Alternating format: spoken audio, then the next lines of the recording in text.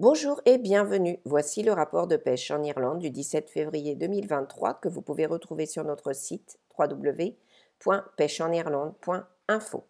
Depuis une semaine environ, le temps a changé avec subtilité, des températures légèrement plus douces, associées à des journées plus longues et plus lumineuses, indiquent que le printemps s'infiltre lentement dans nos vies quotidiennes.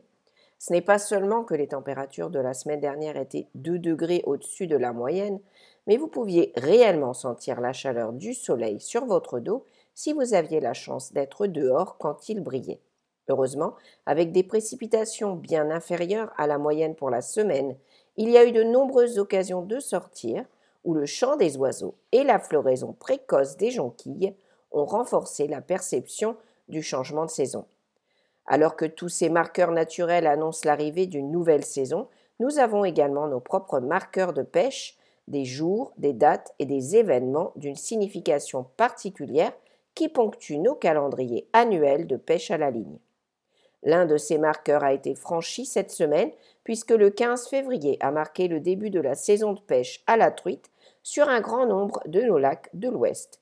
C'est une date très attendue par de nombreux pêcheurs de truite, à la fois dans l'Ouest et plus loin, et bien que la pêche sur les lochs à cette période de l'année puisse être inégale au mieux, le simple fait de savoir que vous pouvez sauter dans un bateau, partir en dérive et lancer une mouche allège le cœur de nombreux pêcheurs. En fait, pour la plupart des pêcheurs qui s'aventurent sur les lochs le 15, le jour de l'ouverture n'est pas principalement lié à la pêche, mais plutôt à la possibilité de rencontrer de vieux amis pêcheurs et peut-être de partager un repas et quelques histoires des saisons passées. Cette année n'a pas été différente car les photos de repas copieux préparés sur des feux ouverts et arrosés d'un verre de rouge témoignent d'une camaraderie que seuls les pêcheurs de début de saison partagent. Heureusement, le jour de l'ouverture de cette année a vu la capture d'un poisson qui a rendu justice à l'importance de l'occasion. Ian Turner, qui pêchait avec le guide Jasper Matthews de Wild Atlantic Angling Experiences, a attrapé et ramené une fantastique truite férox de 4,4 kg alors qu'il pêchait au leurre sur le Corrib. C'est formidable de voir un poisson aussi fabuleux remonter le jour de l'ouverture, c'est pourquoi la super truite de Ian remporte notre prix de la prise de la semaine. Espérons que c'est le signe d'une année généreuse sur les lochs pour tous. Pour les pêcheurs à la mouche qui prévoient un voyage dans les lochs cette année, vous auriez raison de mettre quelques modèles de Jackie Mahan dans votre boîte à mouches. Jackie a collaboré avec Fooling Mill pour rendre une sélection de ces modèles disponibles dans le commerce et dans son dernier rapport, il passe un peu de temps à nous donner les détails de certains de ses meilleurs modèles. Pour ceux qui cherchent à rafraîchir leurs connaissances en matière de pêche à la ligne, une date à noter sur votre calendrier est le week-end du 15-16 avril, lorsque la Munster Fly Fishing Fair se tiendra à Clooney. Avec un grand nombre d'experts de l'industrie du matériel de pêche ainsi que des monteurs et des lanceurs de mouches, cet événement gratuit promet d'être un salon de pêche plein d'activités. En ce qui concerne la pêche au saumon, nous avons été heureux d'apprendre que la pêcherie de Delphi a démarré la saison avec Bob Haddon qui a attrapé un saumon de 2,78 kg en pêchant dans le Meadow Pool avec une crevette Alice Shrimp. Par chance, Bob était de retour en action 4 jours plus tard et a réussi à attraper son deuxième saumon de la saison à Delphi, ce qui lui a permis de bien commencer l'année de pêche. Malheureusement, les pêcheurs sur le Loch Currane pendant la semaine n'ont pas été aussi bien lotis car la semaine a été calme et aucun poisson n'a été signalé. Si vous avez une heure de libre au cours de la semaine à venir, vous feriez bien de regarder le dernier épisode de Ireland on the Fly, où Tom et Dare sont rejoints par Dan O'Donovan, l'auteur de Salmon of the River Lee, pour discuter de l'histoire de la pêche sur la rivière et de l'impact de la fermeture de la rivière sur la communauté des pêcheurs. Et si ce podcast vous intéresse, sachez que le prochain tirage au sort pour l'attribution de marque brune sur la rivière Lee aura lieu le 22 mars et que les pêcheurs pourront demander à être inclus à partir du 6 mars. Passons à la pêche au brochet. Simon de Guided Predator Angling a obtenu de bons résultats au début du mois en pêchant dans le système Earn. L'un de ses clients, Danny Hagen, a passé une journée exceptionnelle lorsqu'il a battu son PB de 5,4 kg en attrapant un poisson de 9,5 kg, rapidement suivi d'un autre de 9 kg. C'est un jour à se rappeler pour Danny. Les pêcheurs de brochets du comté de Limerick étaient de retour sur les berges la semaine dernière, mais cette fois dans un environnement quelque peu inhabituel. Ayant la possibilité de pêcher la fameuse rivière à saumon de Castle Connell, le club a profité de l'occasion pour organiser une compétition et a attrapé de nombreux brochets sur cette pêcherie renommée.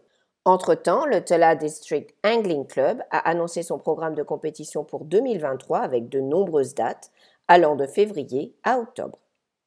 Dan O'Neill, plus connu pour la pêche à la truite sur la rivière Nore, a une journée bien remplie à chasser la perche avec son jeune fils Anthony et son ami Rears sur la rivière Barrow. Après avoir installé les jeunes et attrapé une belle quantité de poissons au leurre, Dan a pu sortir sa canne et en tenter quelques-uns à la mouche. Pour des nouvelles de la pêche au coup maintenant, les membres du club de pêche Ishker Feeder ont exploré les joyaux cachés dans le comté de Leitrim dernièrement, choisissant de lancer une ligne sur un lac inconnu dans la région de Carrigallen. Un couple de membres a été bien récompensé de ses efforts avec 167 poissons, pas mal pour une journée d'hiver sur un nouveau site.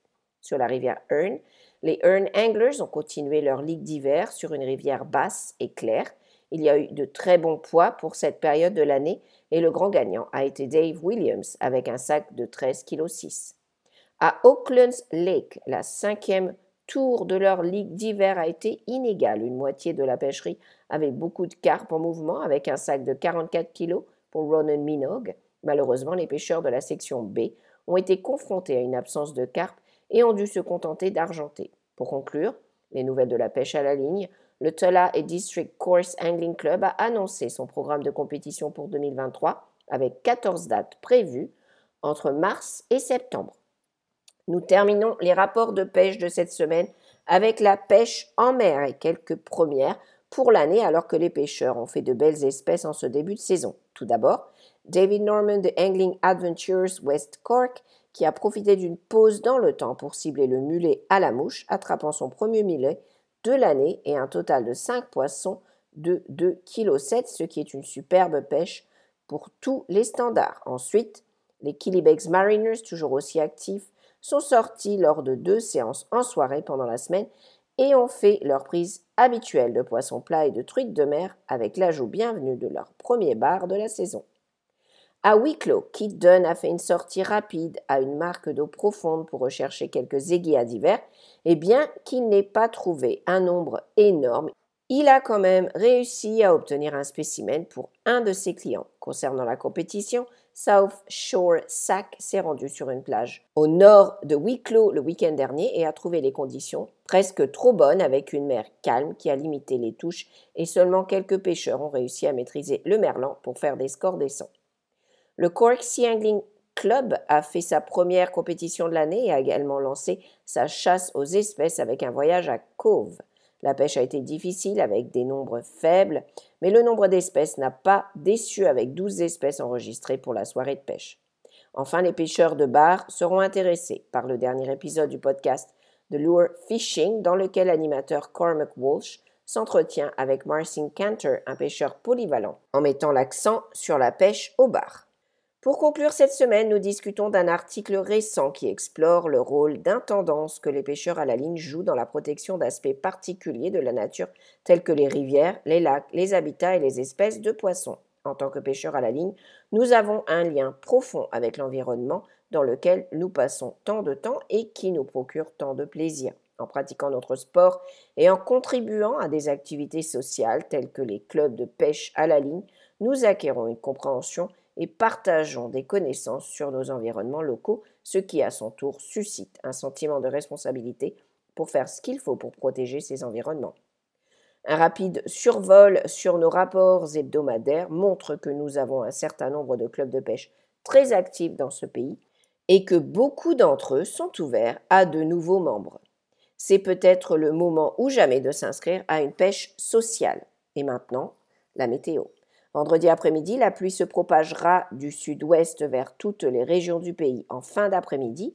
La nuit de vendredi à samedi sera venteuse et humide avec des pluies généralisées qui deviendront fortes par endroits. Samedi, la pluie s'estompera et la journée sera généralement sèche mais nuageuse avec des pluies légères ou de la bruine par endroits et des vents frais d'ouest. Dimanche, la journée sera également nuageuse et la majeure partie du pays restera sèche. Le temps doux et nuageux avec des pluies intermittentes se poursuivra au moins jusqu'à mardi avant de se refroidir à partir du milieu de la semaine prochaine. Nous vous rappelons que vous pouvez retrouver ce rapport et beaucoup d'autres informations pour venir pêcher en Irlande sur notre site www.pêcheenirlande.info. Nous vous invitons également à vous abonner à nos pages Twitter et Facebook ainsi qu'à nos podcasts hebdomadaires sur Spotify, iTunes et Google. Nous vous remercions de votre écoute. Nous vous souhaitons une excellente semaine. Une bonne pêche à tous. Colamaget, Agus Lango Foy.